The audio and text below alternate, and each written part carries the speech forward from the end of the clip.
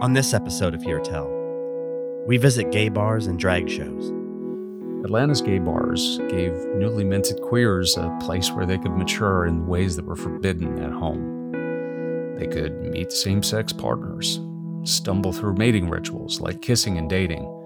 They could learn their culture and skewer the outside world through the humor and satire of the city's emerging drag scene. We hear a story of the queer South, a story of struggle and celebration, one story out of many, at risk of being lost forever.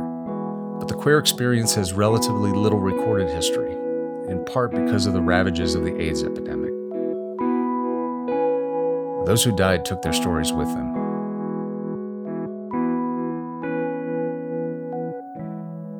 My name is Andre Gallant, and I'm the host of Hear Tell, a podcast about true stories and how they get told.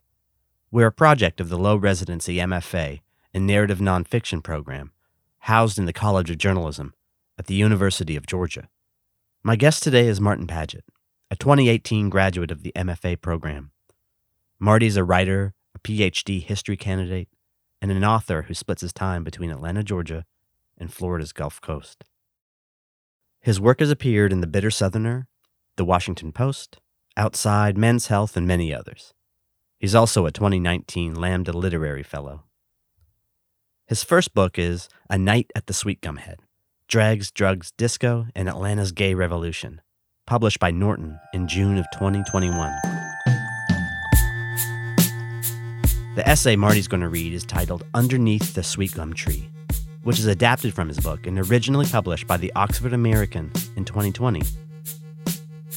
The story follows a man named Frank Powell, a prominent architect of Atlanta's gay nightlife beginning in the 1960s.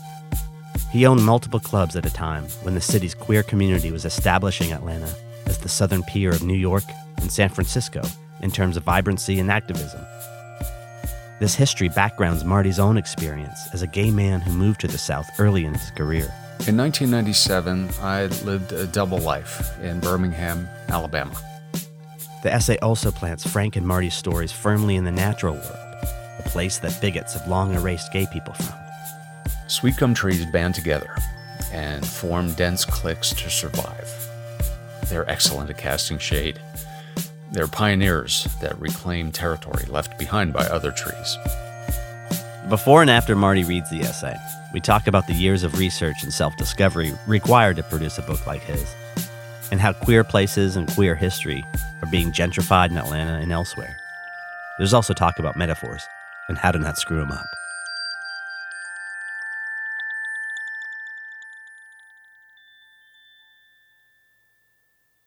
In the essay, you briefly refer to how your life physically intersected with the Sweet Gum Head, the titular nightclub. But I'd like to hear how this part of Atlanta history, Southern history, queer history, moved from a neighborhood anecdote into a story you wanted to tell and why you think it needed to be told. I really wanted to write something about Atlanta because I felt like I had finally lived here and learned enough about my little corner of the city to be able to put something to paper. And I started writing these rambling essays that tried to do too much. And I kept getting encouragement from our friend and mentor, John T. Edge, to tighten the focus, to keep going smaller and to find the one story, the one person that could lead you through all this to create the through line. And really the thing that resonated with me the most. So as I was peeking over the rubble of a couple of essays that were never going to be printed anywhere, I found this detail that lingered with me. It was the name of this nightclub, Sweet Gum Head. And I think the first thing that people think of when they hear it is it has to be lewd. It has to be something really strange. And I spend half my time now in the Florida Panhandle, and it's a town down here. And it was the hometown of the person who opened the nightclub. Then I realized quickly that this place existed next door to a place where I had lived on Cheshire Bridge Road. And I never knew about it because it opened and closed in the era before the AIDS epidemic. And we talk a lot in queer history about course, about Stonewall, the AIDS epidemic, and activism since. And there are a lot of fantastic books about that. And I just felt like there weren't enough about the decade between. And, some kind of a serious treatment of queer life that centered around happiness.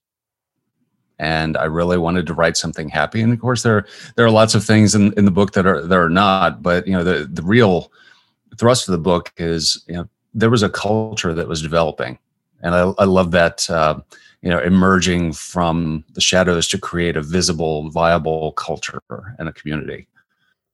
I just fell in love with the story. Your book is a history built from many smaller stories, but this essay focuses on one person in particular, who's from a small town in the Florida Panhandle where you live now. What is it about Frank Powell as a character that intrigued you as a writer? The first detail that I read about Frank, that he had been a student at Bob Jones University.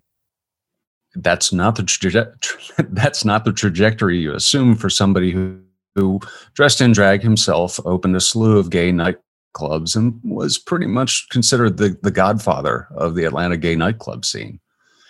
How he started out at Bob Jones is simple. This part of the Florida Panhandle and Southern Alabama, where his family were from, it's fundamentalism in religion and fundamentalism in political beliefs. They're still here. You can still find churches to cater to that belief system. You can still find voters to cater to their belief system. It's shocking how little may have changed in that time. But a lot of people don't understand that Bob Jones University actually started in Panama City, and it went through a couple of financial episodes of ruin, and it relocated to Tennessee first, and then it relocated to South Carolina, I think right after World War II. Yeah, there's so much, like I wrote in the essay, there's so much queer history that's just laying around waiting for somebody to point at and say, hey, it's here.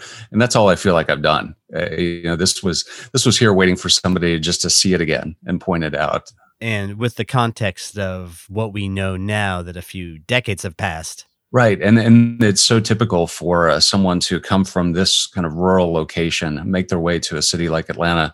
And it's even become this sort of a trope that, we have all these stories of people coming out from rural areas to go to the big cities to become queer. We're still, and will be for a long time, that trope will still be accurate and will still be their life story and the way it's imprinted. So, there are many people who have written books that take opposite points of view, that find people who are just activists from the beginning. And there are so many more people now who are queer and know that from a very young age and act on that as soon as they're politically and culturally aware. But there are still people who aren't, and I'm one of them. So it took me a long time to realize that this was a part of my history. This essay appeared in the summer and fall issue of the Oxford American magazine as part of an issue dedicated to the concept of place, right? The issue was separated into sections of wood, water, soil, and stone. And this story about a sweet gum tree was included in the wood section. Now, I've known you for a few years, and I've watched your progress on what is now this finished book, and I have to admit, I hadn't considered how components of the natural world were intertwined with a story about a nightclub. And the sweet gum tree itself is a major character in the essay. How did you go about weaving elements of nature writing into a historical and, somewhat personal story about gay Atlanta? I wanted to know more about the name of the club, and that meant learning more about the sweet gum tree itself. So, it turns out that geographically, its range its geographic range is neatly mapped over to the south. So that was a great detail, and made me want to learn more about it. And sweet gum trees have a life cycle that's different from a lot of other trees because they make these prickly seed pods. And the way that they're dispersed and the way that they sort of isolate from other trees was interesting to me. And then I realized that the shape of the sweet gum tree ball looked like an HIV molecule. I mean, honestly, I had been doing research and just knowing it from the past and trying to figure out how to frame this story. Well, it ends with the onset of the AIDS epidemic. And one day I simply just looked at an illustration. I thought, oh, Yeah. So I knew that there was something here. I actually wrote a few poems that ended up at the top of the sections in the essay as paragraphs, just to describe the life cycle of the tree. And there's one that's actually missing out of it. And sweet gum wood or sweet gum sap is used. It's a precursor to DMT. Actually, that did make it in the essay. Now that I mention it. Yeah, so it's this psychedelic, trippy drug that's mentioned in so much of gonzo journalism. It's even on Sturgill Simpson's big album, from 5 years ago, talking about tripping on DMT. And I thought, this really is reverberating through this story. So I need to make this something. Not that I know Atlanta really well, but I was 17 when Frank Powell died, and his Atlanta, the Atlanta of your writing, isn't a place I recognize today. In your mind, what does this story have to say about Atlanta or the South more generally, and, where this place is going? So queer culture emerged really hesitantly because there was always the punishment of being out. There was always the punishment of being queer.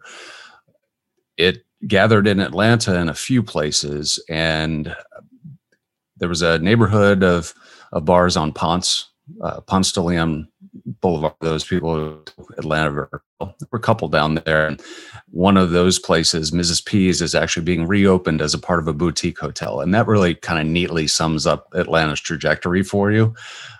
The Cheshire Bridge Road axis had a bunch of the, let's say, bigger nightclubs, and there were more of them. But it was really this neighborhood that was gas stations and liquor stores. It was the first place where you could get into Fulton County and buy alcohol if you were living in one of the dry counties out to the east. So it ended up being this transitional neighborhood. And when they started building housing after World War II and building the interstate system, it became a disused area. So naturally, the queer culture kind of gravitated there because buildings were cheap and they could build their own neighborhood and build some sense of safety.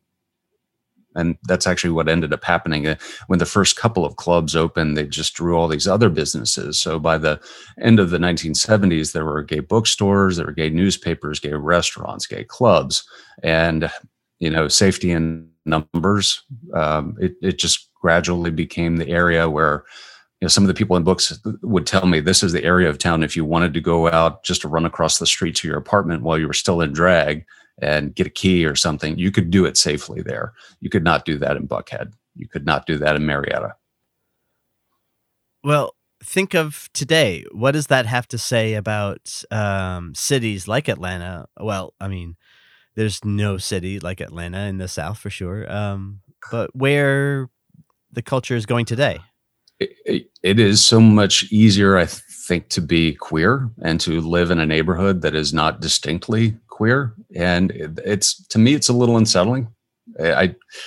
Because of the way and the era in which I identified, and I picked a place to live, it felt like, all right, this is the way we're supposed to do it. We're supposed to find other people and be in the middle of a community that it has its own distinct borders, even if they're not physical borders, but you can tell because there are no more gay bars here, and there's a sports stadium. My God, what are we going to do with that?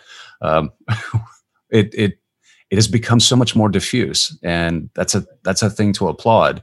But Atlanta itself has become so huge and so decentralized for communities like that. It's one of those things where you kind of embrace it with hesitation. Which is probably how most of us feel about gentrification and development.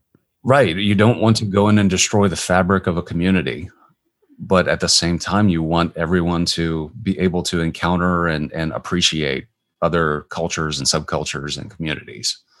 So I don't think anybody has the perfect answer to that. I'm a little happy that Cheshire Bridge Road defies gentrification as much as it can. There's just, for every big apartment building that replaces a strip club, there's still a brand new auto parts store going in. So I lovingly call it the gutter. It's my gutter. I love it. Do you get the sense that something has been lost, or what to you has changed? If I just look at the themes of this book, sure, there are things that have been lost because, just take drag culture. Drag culture has been transmogrified. It has gone from an art form that depended on cabaret style presentation. You're in a physical space with other people. You're all in on the joke, and you're watching somebody express this creativity in real space, in real time.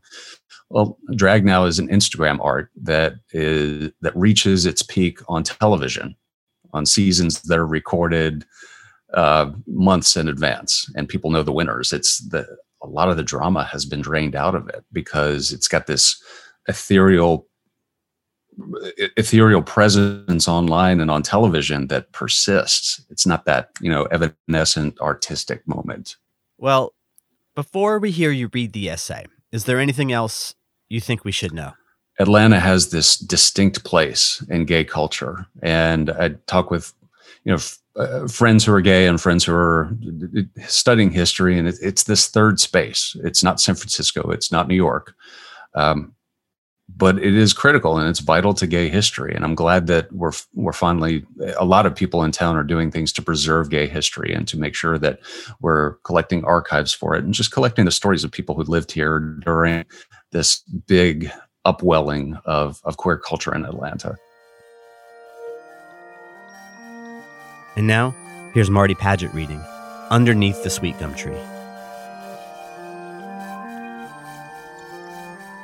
In 1997, I lived a double life in Birmingham, Alabama. My gym had cruisy nooks and hours, and 2 women who tended a beautiful garden called my neighborhood home. But I believed that coming out would come with unbearable consequences. Alabama had no work protection for gay people. I knew I could lose my job. So I kept to myself, and each weekend I arrowed east, sometimes at 100 miles an hour, to Atlanta. In Atlanta, I went to my first gay bar, Hoedowns, on Cheshire Bridge Road, where good-looking men in cowboy hats whirled in line dance formation. They glanced at me. I stared back at them. I smiled. I belonged.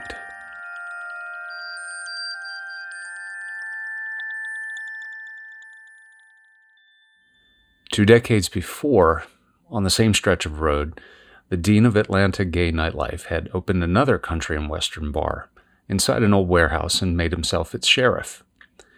At the county seat, Frank Powell had built a replica of an old Wild West town, complete with wagon wheels, a country store, and a wishing well. Frank didn't just own one nightclub. He owned more than a dozen from the late 1960s until 1996, when he died of a heart attack. He opened quiet drinking bars, fancy fern bars, glamorous lesbian bars, hot disco bars, and seedy hustler bars. He named his most famous nightclub after his hometown in Florida. It was the choke place of the South. It was the Sweet Gum Head. Sweet gum trees, also known by their lyrical scientific name of liquid ambar, have hidden in their trunks a golden essence. They're natural healers. Their leaves can be packed in wounds, and the sap salves skin. The Cherokee chewed sweet gum sap to settle their stomachs. So did the white settlers who drove the Cherokee from their homes. Brewed as tea, the bark is a tonic for nerves. Hardy and strong, sweet gums grow in river bottoms and valley heads across a swath of the United States that maps neatly to the south, with the exception of a few finger-like regions of land that intrude into New Jersey and recede from Appalachia. While hundreds of small southern towns draw their names from the native trees, mostly pines and oaks, the sweet gum tree has lent its name to just a few, including a tiny place in the Florida Panhandle called Sweet Gum Head. Its namesake trees soar there to more than 100 feet tall along the loamy banks of Hurricane Creek. In this thinly settled but fertile country, the land gave birth to bright yellow corn and deep orange peaches and blue-purple plums, a rainbow that competed with the sweet gum tree's colorful fall leaves. The land also teemed with pine stands, where in the early 1900s, lumbermen would slash virgin pines with wide blades to release the tree's sticky rosin and boil it off into turpentine. Steamboats would churn northward on the Choctawhatchee River through earnest belches of soot to claim that bounty, then turn around and float toward the crystal waters of the Gulf of Mexico. But the lumbermen left useless sweet gum trees alone. The tree's bark is rough, like alligator skin, but it hides reddish satin-grain wood that warps easily and decays quickly. Sweet gum trees are soft at heart. In 1931, James and Valley Powell welcomed Louis Frank Powell, their fifth child, into a small, tightly knit community in Sweet Gum Head with a few dozen homes and a mail stop, but no theater, no train station, not even a school.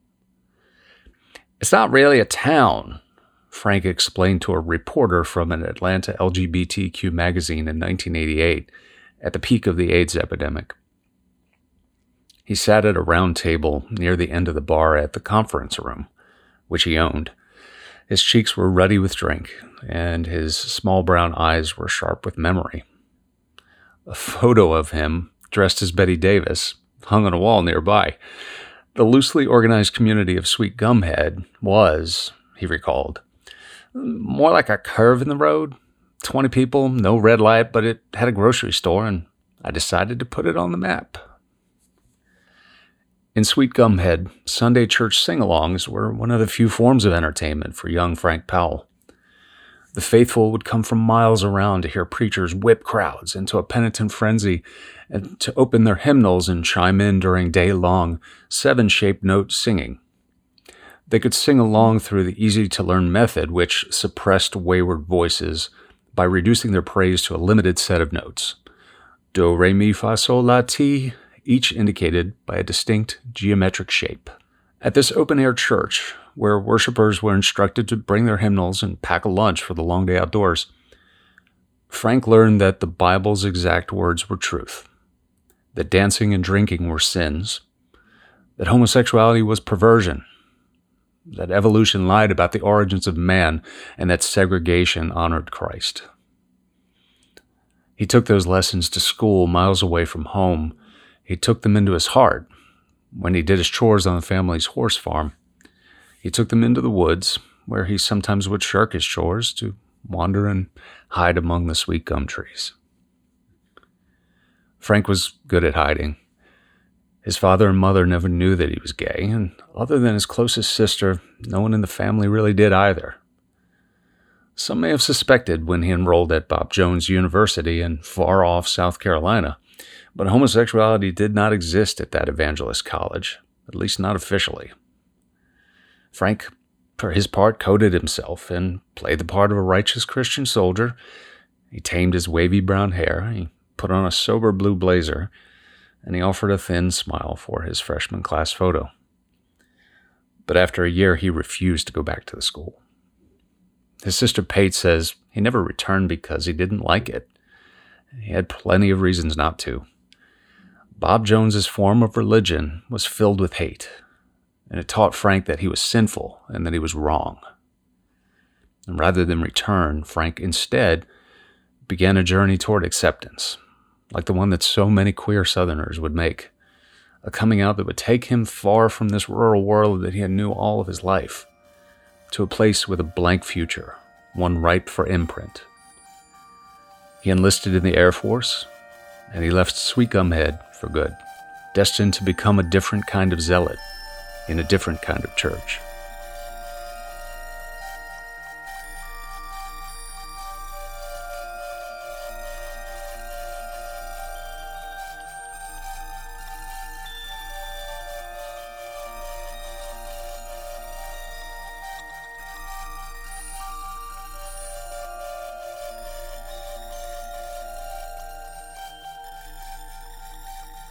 Sweet gum trees bud late, but they make up for lost time. They set autumn fire to the south. They torch it with orange and red and golden leaves and shower the ground with spiky fruit. The heavily armored sweet gum balls protect their seeds through winter and then break it open to let their offspring take wing. Today, I venture proudly and safely into the straight world, outside the confines of bars and clubs, once designated specifically as gay spaces. I can be free. This wouldn't have happened a generation ago. Within my lifetime, queer behavior has put people into jail, into exile, and in danger. For so many who faced their truth in the decade before Stonewall, often the only safe choice was to leave the small towns where they were shamed and muted and to run away to cities. Though even in Atlanta, a town with well over 500,000 people in 1960, the year Frank arrived, gay bars were still dangerous and illicit places. When he moved to Atlanta, Frank found the few places where gay men and women could discreetly discover each other, but it was no New York. It wasn't even Kansas City, where Frank had moved after leaving Florida to learn the bar business at a place called the Redhead Lounge, a place that coded its appeal to particular people. A relatively progressive oasis surrounded by ultra-conservative mores, Atlanta didn't yet have a single skyscraper in the early 1960s. It had onerous sodomy laws and a double standard where heterosexuals regularly watched the submarine races at Piedmont Park after dark, while queers were harassed for walking there in daylight. Atlanta police once set up a two-way mirror in the men's restrooms at the public library and arrested dozens for sodomy. Authorities would publish names in the paper, punish some with fines, and even send them into exile. Though other medieval rules applied, back then Georgia outlawed any sexual intercourse outside of marriage. Atlanta still bloomed as a gay capital. It had a handful of bars that went discreetly gay after dark and a few risky drag shows. Frank skipped from bartending at Piccolo's Lounge to managing the Joy Lounge, where he hired female impersonators who had to wear 2 pieces of men's clothing or face arrest for disorderly conduct or for something called masking, a charge which was written into law during the resurgence of the Ku Klux Klan. When police swooped in, drag queens would run and hide in the Joy Lounge's cold storage. Atlanta's gay bars gave newly minted queers a place where they could mature in ways that were forbidden at home. They could meet same-sex partners, stumble through mating rituals like kissing and dating, expand their minds with LSD and speed and marijuana or plain old alcohol. They could learn their culture and skewer the outside world through the humor and satire of the city's emerging drag scene.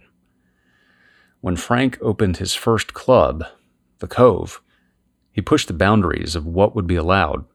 He brought in a DJ and allowed men to dance together. In 1968, if 2 women were seen walking down the street arm in arm, well, no one looked twice or thought anything about it, he explained. So why shouldn't 2 young men be allowed to express affection in the same way? Atlanta's queer bars remained underground places for a community that surfaced at night until riots flared at New York's seedy Stonewall Inn Tavern in 1969. Stonewall electrified the growing queer nation, shattering its second-class citizen status with bottles turned into missiles amid broken glass and fire. It channeled a potent cry for liberation, and it transformed it into a movement that spread to Atlanta. On August 5th, 1969, city police raided a showing of Andy Warhol's Lonesome Cowboys, took pictures of those in attendance, and arrested the manager under local obscenity laws, and seized the print of the movie. They cornered one of the lesbian patrons and sneered, "Where are your husbands?" The queer backlash only needed that nudge to ignite. The queers and hippies and bikers that had formed a loose alliance on the Strip gathered and clashed with police near Club Centaur, where drag performer Phyllis Killer often sang in long blonde curls, swinging an 18-foot feather boa, as one does, as a jump rope, and throwing lollipops to the audience. When police forced the Centaur to close, gays and lesbians staked out space within straight Atlanta at the annual Piedmont Park Arts Festival and handed out flyers.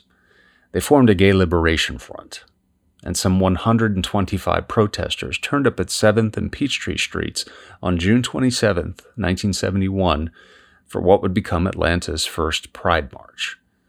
Denied a permit, they marched anyway on the sidewalks, after the ACLU told them that they would not help them get a permit because they were not a minority group. While the Gay Liberation Front cried out for public revolution, Frank Powell set his sights on something quieter, but just as radical. Despite the threat of police raids, he wanted to open a show bar, one entirely dedicated to drag. His new club would challenge some of the city's most strictly enforced codes. He did it anyway. In late October 1971, he found the perfect home for it on Cheshire Bridge Road in an old soul club. The fury of Stonewall had barely cooled, and now Frank's new nightclub would put drag queens on a stage 6 nights a week, right under the noses of the Atlanta Police Department. He already had a name for the place. He called it the Sweet Gum Head.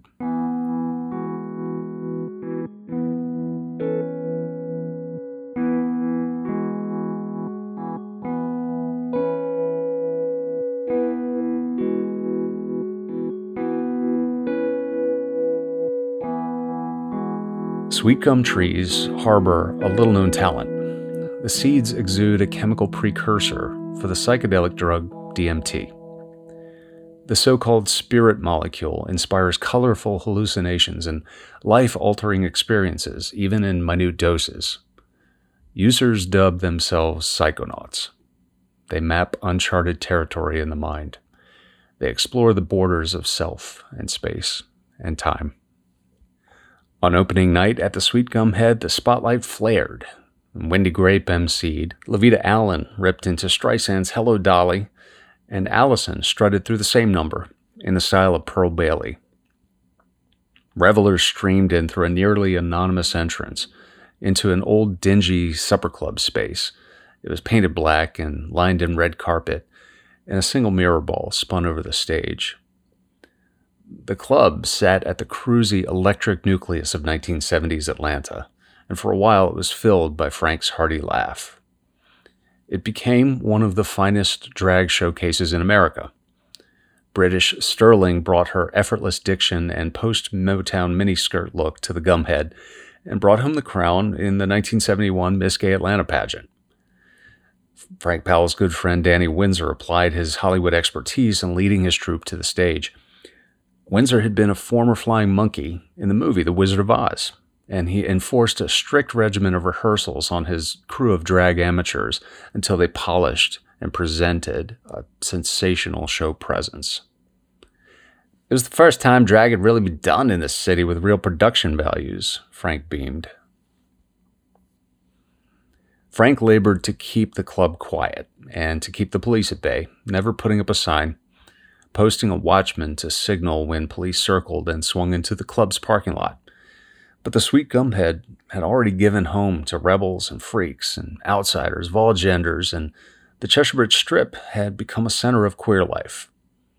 Inside the club, female impersonators perfected the radical art of drag, while activists tried to enlist the night people into their revolution. They tried to raise a crowd to protest during Gay Pride Week in 1972, but Frank rebuffed them. "We don't want any of that in here," he growled, and had them thrown out. "Reputable gay people don't carry signs in the streets," he said. Rural life and evangelical roots had taught him to hide well. "I see these people on the news, and they look like creatures out of a weird movie. I would never do that. I have nephews and nieces in this town, and I don't want to embarrass them. They know about me. They must. I've opened 13 bars here, and everyone's been gay as a goose, but I don't have to flaunt it."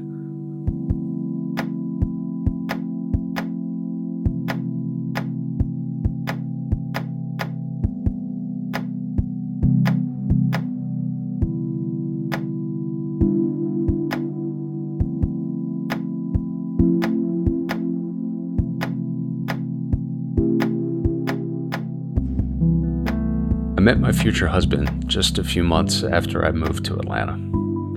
I hadn't come out yet. We dated quietly in moments stolen and moments made, in a gray space between old friends and new. We visited a friend in the hospital one night, in the months before protease inhibitors became widely available. Our friend had contracted pneumonia. He lay in a bed in the hospital.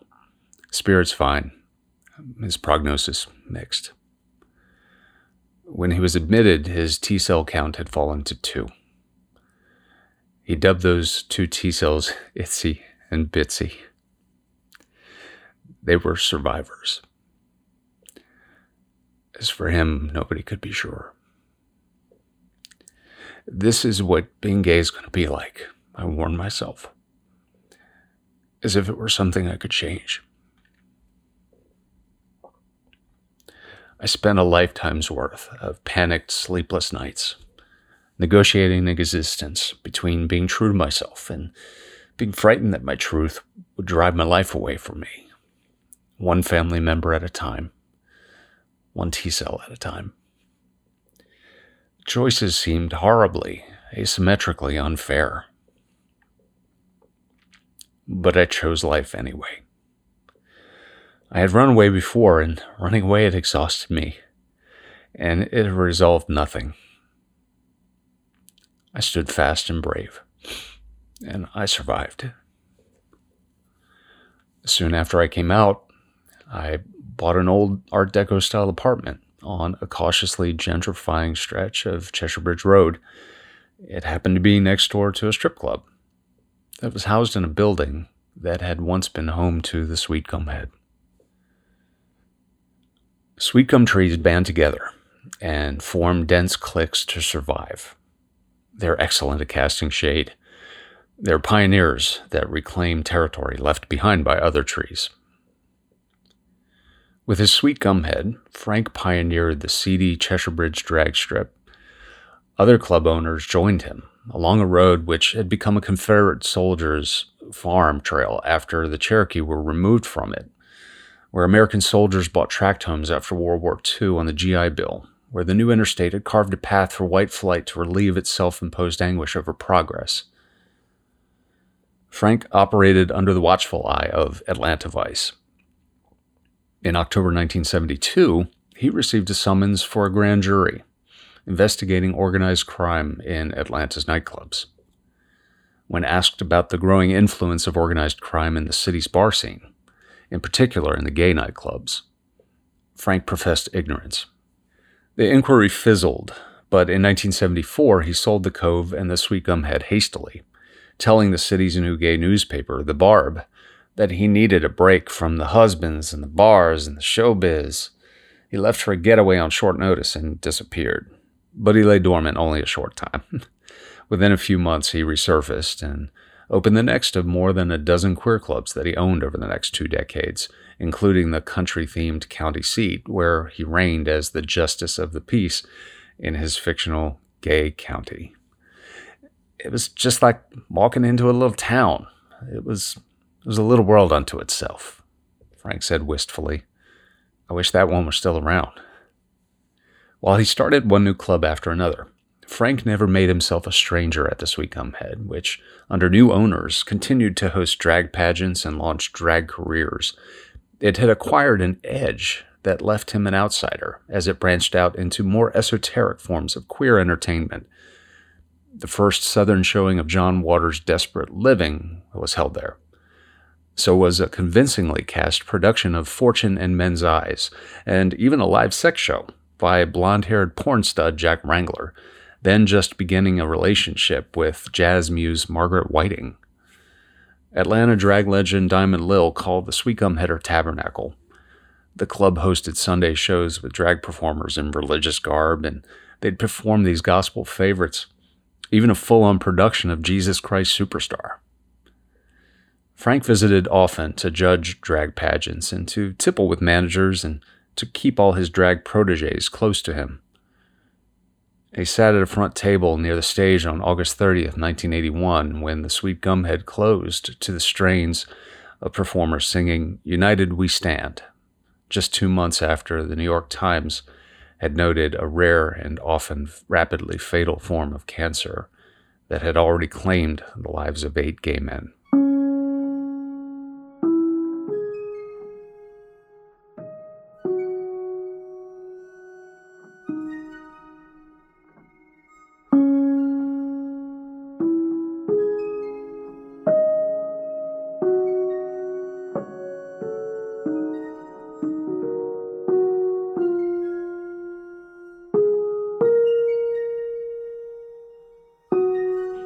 While AIDS ravaged the queer community, Frank took refuge at a succession of small bars that he had opened in Atlanta. At Frank Powell's Place, at the Plum Nelly, at Plum Butch, and in 1980 at the Conference Room, which was a holy-looking venue with church pews lining the walls, songbooks from Sunday revivals promising salvation on the bookshelves in the corner. It was his own tabernacle. Though he had given up on Bob Jones University and evangelism, he never gave up on religion. He was eventually ordained a minister. Just 15 years after the opening of the Sweet Gum Head, he had come to look down on the Cheshire Bridge Road that he had helped to create. "The neighborhood's becoming what the strip on 10th and Peachtree was," he said. "Cheap and sleazy and all the other adjectives." He was aware that he had helped father it all, and that it had sprung from his first acts of rebellion. Queer Atlanta could drink together because of him, and they could dance together because of him, and it was widely known that Atlanta visitors could find the best-looking hustlers at Frank's Club. "That's probably true," he chuckled. Sweet gum trees often stand in place of Dutch elms that have been felled by disease, but the sweet gums have ills of their own. Fungal infections mark dark brown lesions on bark. Dead tissue cankers. Branches fall. A plight called artist's conch signals itself long after it infects the wood. Mushroom-like growths break alligator skin. The sweet gum dies from within. History has given us sagas of World War, of the Wild West, of the suffragist movement, and of the civil rights movement. But the queer experience has relatively little recorded history, in part because of the ravages of the AIDS epidemic. Those who died took their stories with them. Those who survived now struggle to remember what happened in the brief era between Stonewall and the epidemic. The need to tell the stories of that great gay awakening is more urgent today, as those survivors begin to fade, along with the memories of their era of drag, drugs, and disco. It's urgent because assimilation has dulled a distinct dimension of the queer experience. We're being straightwashed, just as an unashamed army of bigots wants to turn back the clock on progress. That progress is fragile and requires regular upkeep and maintenance, and occasionally righteous anger. Frank visited Florida on occasion, but he never went back to live there. A year before I moved to Atlanta, he died of a massive heart attack. His obituary places his death at his house near Ansley Park in Atlanta, but his sister believes he fell ill at one of his bars and died in the ambulance on the way to the hospital. He's buried back at home, hundreds of miles away from Atlanta, in the family plot at the Church of Christ Cemetery, at the bend in the road in the middle of nowhere in the Florida Panhandle, where he rests by a sweet gum tree 100 feet tall. The town of Sweet Gum Head still exists, but still doesn't have a train station. There's still no bus stop, and the grocery store is gone. Aside from a church and Ard's Cricket Ranch, the town is hardly there, and it hardly ever was. Though it exists mostly as a hazy recollection of a loose family of farms that dates back less than a century, it serves as a reminder that the queer history of America presents itself everywhere, even in the quiet, empty quarters of the South, where a January fog welcomes me as it clings to the steeple of the Sweet Gum Head Church of Christ. The grayness leaves dew on the granite graves of the Powell family, and it wraps a blanket around the hundreds of sweet gum balls that hang from nearby branches, ready to cast their seed far and wide. The trees can barely contain themselves in the winter as their cycle begins anew. Soon they will burst to life in spring, and they will thrive in the strong spotlight of the summer sun. Their star-shaped leaves will trumpet the fall in a riot of color. Crimson reds, glowing golds, vibrant pinks, deep purples. A rainbow.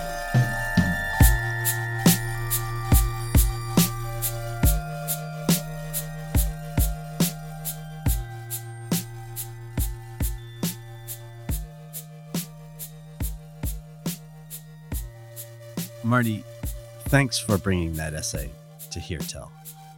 it's really difficult for me still to read some of the parts of it. As you can tell, it's I got to do my own audiobook and hesitated over the same spots and a couple of others too. And it reminds me that it's still very powerful for me. And I hope that it's powerful for people who want to read it too. I guess that's the marking of a good piece of art, if its effect doesn't wane on you over time. Yeah, it really hasn't. I'd like to know your writer origin story. How did you come to the practice of narrative writing? I always felt like I was going to be some sort of journalist or writer. And I had put my toe in the water for magazine writing jobs. And I always thought that that was going to be the form that it ended up being. So I got an offer to be an editor at Car and Driver magazine. At the same time, I had an internship offer at Spy magazine. And the person I spoke with at Spy, it was just hilarious. I knew it was the place. I knew it was a place where I would love to work, but it was in Manhattan and it was unpaid and I could not afford it. It's the typical problem with, I think they call them fellowships now, where, you're going to do the magazine grunt work and you're not getting paid enough to live in that place. And that's the case for reporters and at the same outlets. So I began a career in car writing and transportation journalism, and it became successful. And I got kind of sidetracked, making it into something that I still work for today and still nurture. And for 30 years, I've been writing about this. I decided, though, that I wanted to go back to feature writing. I had done some really interesting features on my own early in my career, and I wasn't getting enough of that. So that's when I decided to come to the MFA program. It really was the time in my career where I felt like I deserved a reward. And it's not always great to think of education as a reward, but that's me. I get to go back to school because I can. I'm fortunate to be able to do that. So coming back to long form narrative nonfiction, it was really the only thing I could do.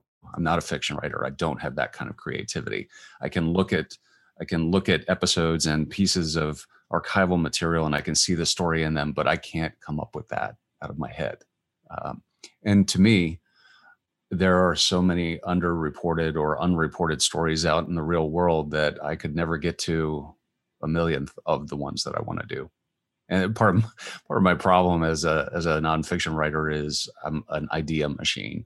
And you only have so many hours in the day to actually do stories and so many dollars in the budget to do them. So I was able to transplant some of that MFA into my daily job. And I did a series of stories on wild horses and how the BLM manages or mismanages the herds of horses that are on federal territory.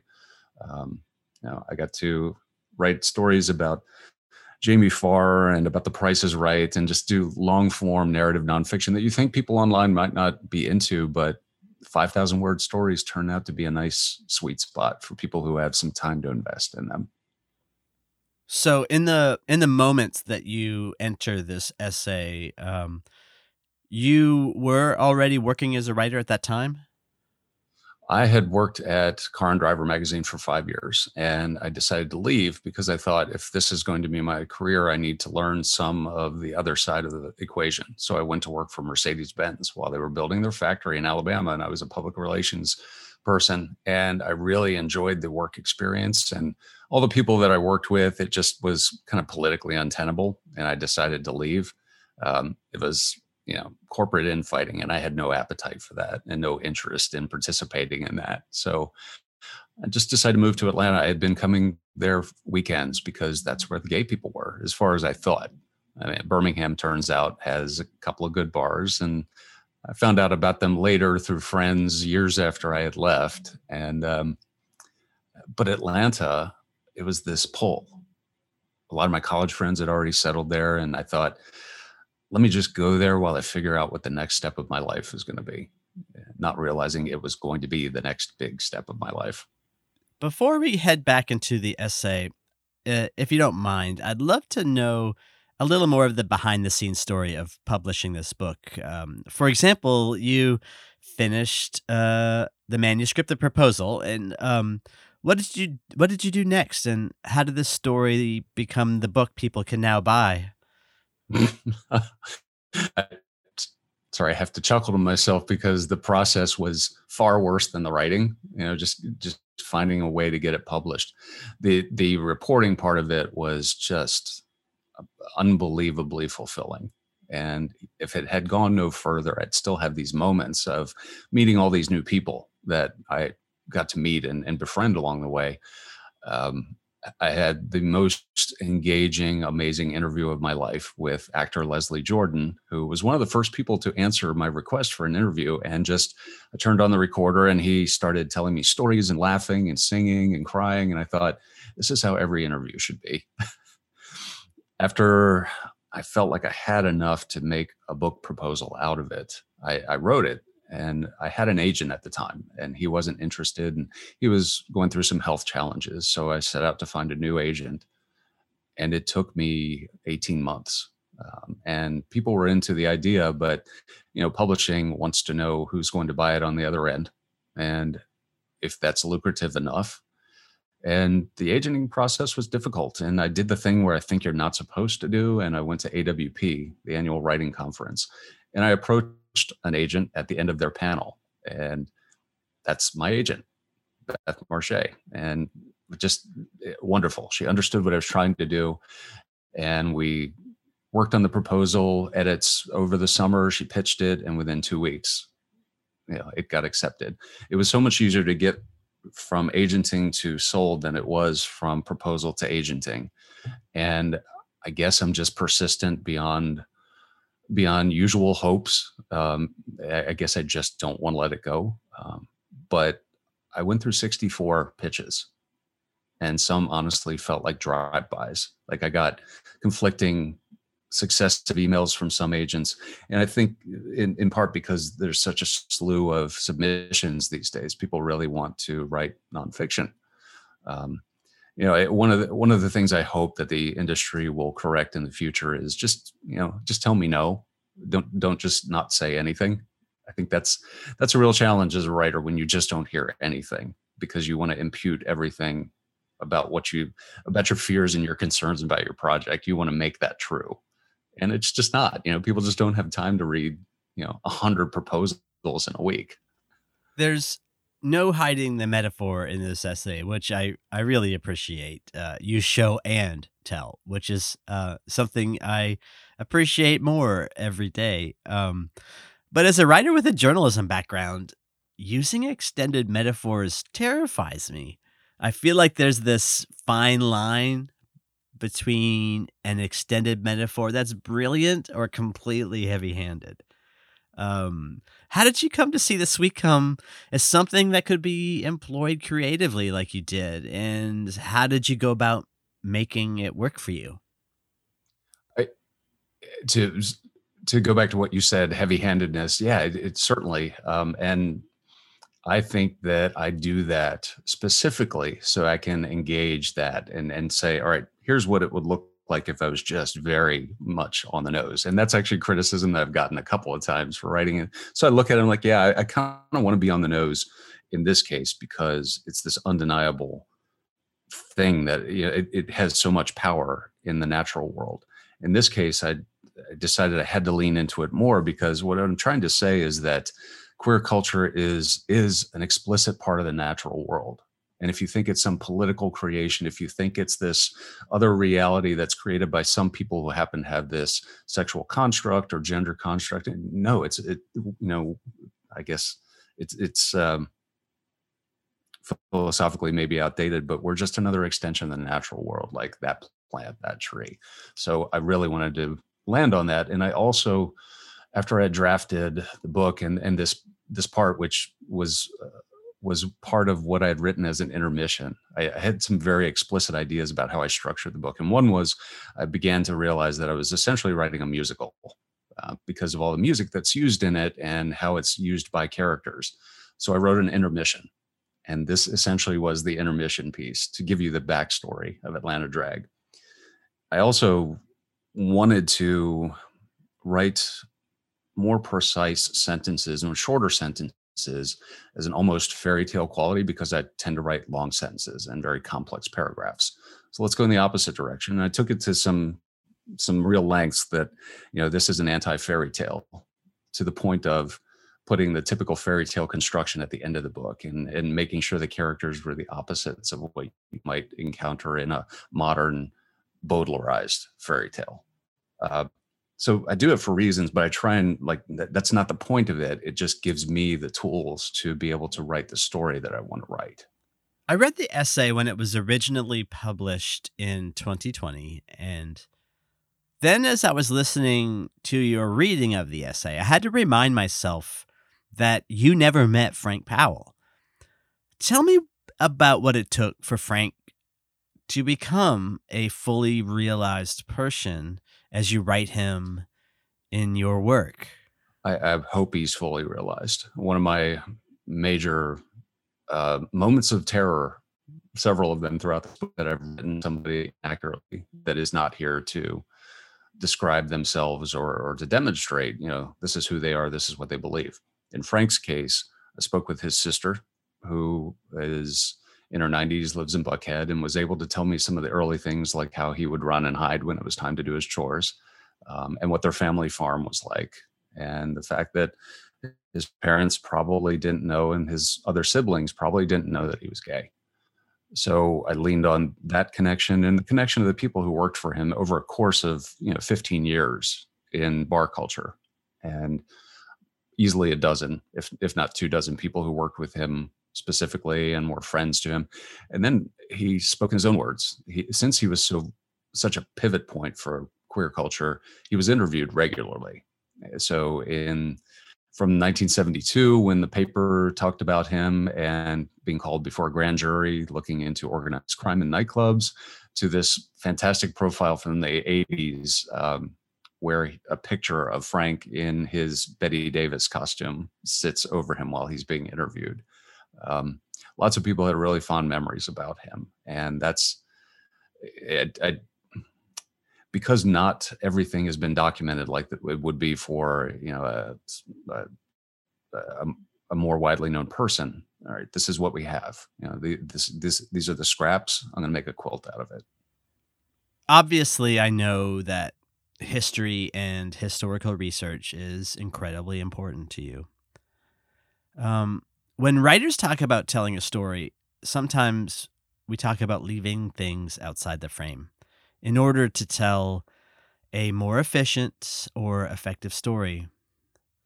But that same question, what to leave out, is often politically motivated when it comes to telling history, because, who writes history, often straight white men, get to leave out stories they don't think fits a certain normative narrative. Thinking about your book and the history it sets down for the record, what do you think about the different ways that question, what to leave out, can be interpreted? It's the thing that I really hope that I've gotten right, because there's just not enough on even the people that I found a lot on to write about. There's some really great stories from the transgender people that I've interviewed and that left, a record behind, however minimal. And because I wanted this to have sort of an effect of, these are the people you would meet in this bar, they had to be represented, and they had to be represented in a way that showed their real lives. And luckily, in a couple of cases, I was able to interview them, talk with them. Where it wasn't the case, I think of this one specific person, Robert Lyon, who performed as British Sterling. I still have difficulty saying that name. My British was the first Black Miss Gay Atlanta, and didn't have a lot of interview material left behind because the media hadn't evolved to that point, and was murdered in 1972. I thought it was very important to have Robert as British as a character in here to describe, where the gay community was. But I didn't have interview material, didn't have any first person quotes. I had memories from roommates and all, and I did not want the focus to be on the way that his life ended. So in the editing process, we just, as much as we have, let's play up, here's the success, here's the happiness in the life. And yes, we have to talk about this other thing, and we'll get through it, and get through it as quickly and as compassionately as we can. The third thing that I had to figure out how much to leave in, how much to leave out, was me. I it took sitting around the table with 11 other nonfiction fellows at Lambda Literary Retreat to get me to begrudgingly acknowledge I at least needed to say what my part in this story is in some way. And I'm so glad that they encouraged me to do it, because that led to this framing that is in the book. But it's also, it is the primary function of this essay. It's telling you that here I am as a part of queer culture. Here are the people, and here's a timeline of what came before me. And essentially, it's a pilgrimage. I drove a year ago, January, through the Florida Panhandle, through a part that I would never have a reason to drive through, because I just wanted to see where Frank Powell was from. So some of the themes, that we've picked out of this essay are, beyond place, but rootlessness and the setting of roots, right? And as you were saying, a common theme in queer stories is the leaving home to find oneself, to migrate, to find a sense of belonging. And just as important as that decision to leave is the decision to find somewhere to stay. And you write, I had run away before, and running away had exhausted me and resolved nothing. I stood fast and brave. I survived. And you go on to write that standing strong and brave in dense cliques is how sweet gums survive. And then later in your essay, you write that queer history is far from settled. Do you see this process of leaving and attempting to put down roots as something that's ever resolved, or is it always in flux? I think it is resolved in its ambiguity. That's the life cycle of queer culture. It plants itself, and then it transplants itself, and it changes form, and it keeps migrating out further, diffusing some, creating its own physical presence in other ways. I mean, just look at, like I said earlier, Instagram and TV is where drag culture lives now. It has taken itself out of the queer community petri dish and put itself into global media petri dish so that everybody can see it. It's not only ours now, it's everybody's, but it's still rooted in us. Well, let's go back to that earlier discussion of what is lost and what remains through the lens of this ambiguity that you were just talking about. Yeah, we've lost sort of the physical construction of an Atlanta gay neighborhood. There's still the echo and the framework of it. But if you go to 10th and Piedmont now, there are actual rainbow crosswalks. But the gay bookstore that was there in the 90s and the early 2000s is no longer there. The apartment building across the street has been torn down and rebuilt so that it has restaurants underneath. It's not the old house rehabbed into a gay-owned restaurant that it once was. The gay restaurant that's there now, or gay in air quotes, is actually corporate owned now. So it's it's a little like my hometown, Washington, D.C. I go there and I know it, but I don't recognize it. And for me, going through Midtown, going down Cheshire Bridge Road, it's like I will always remember how this goes in the left turn lane to get without getting run into. I will always know the physical construct of the neighborhood until I don't, until something's torn down and replaced, until something that's not explicitly queer is taking its place.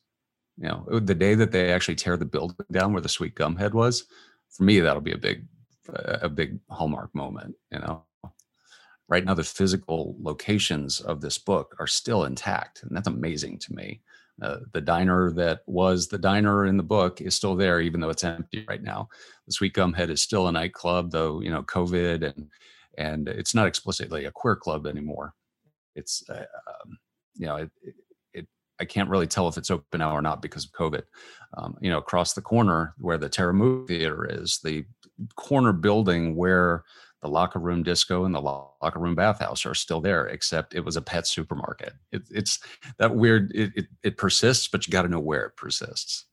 Well, of course, progress can be positive, especially in terms of safety and security. But would you say that progress is, only a good thing if there is memory built of what came before? So, yeah, I think we have to be our own institutional memory, because we say progress, and maybe that means progress for me, but for a trans kid who's just dealing with the world around them at 18 years old, and Texas and other states want to chip away at their legitimate rights as citizens and humans, that's the new front. We all have to stand up and say this is not acceptable, and as a queer community, as an American community, we have to be absolute allies to people who are faced with the situations that maybe a gay man like me was faced with 50 years ago. So this podcast will be live on the same day that your book is officially available in bookstores and shipping through the UPSosphere across the country and across the world. Let's hope. Let's imagine that it's June 2nd and we're in Marty's living room. What are you most excited about that is coming next for you? What I'm excited about happening as of June 2nd is that there's this piece of missing history that's plugged into the equation. And the more pieces we have in the puzzle, the more accurate picture we get. So I hope this is read in tandem with books like, When Peachtree Met Sweet Auburn, and also with books like Alicia Abbott's Fairyland and Robert Fusler's Tinderbox. There's that I always consider this book a part of that invisible trilogy, that here are some stories from the South about queer culture in the early 70s and how it took shape. And I want a book that's going to be read for a long time. And I hope that finding this piece of untold as of now, untold until June 1st, I hope that finding that piece of it makes sense to other people. It makes perfect sense in my head, but that's writers always think that they're perfectly clear on the page. So beyond that, I'm sorry. I am working on a PhD at Georgia State University in history, and I'm back into the well of Atlanta in the 70s. And I think I'm going to start to read more about the 80s and investigate some continuation pieces of the stories that I've started to write. And I think it's important still to keep going, because queer culture in the South still was facing these intractable problems, in part because the virus just decimated the people who are the most active in the community. So like I said, I'm getting ready to read Sarah Schulman's book on ACT UP, and I want to find the framing that still continues the story in the South. And I think I may have some leads on it.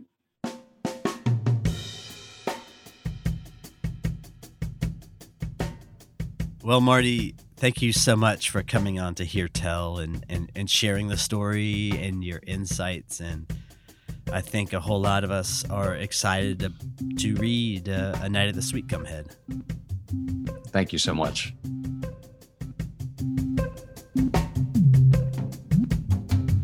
This episode featured music by Elvis Herod, D-Boss, Pictures of the Floating World, Chad Crouch, and Big Mean Sound Machine.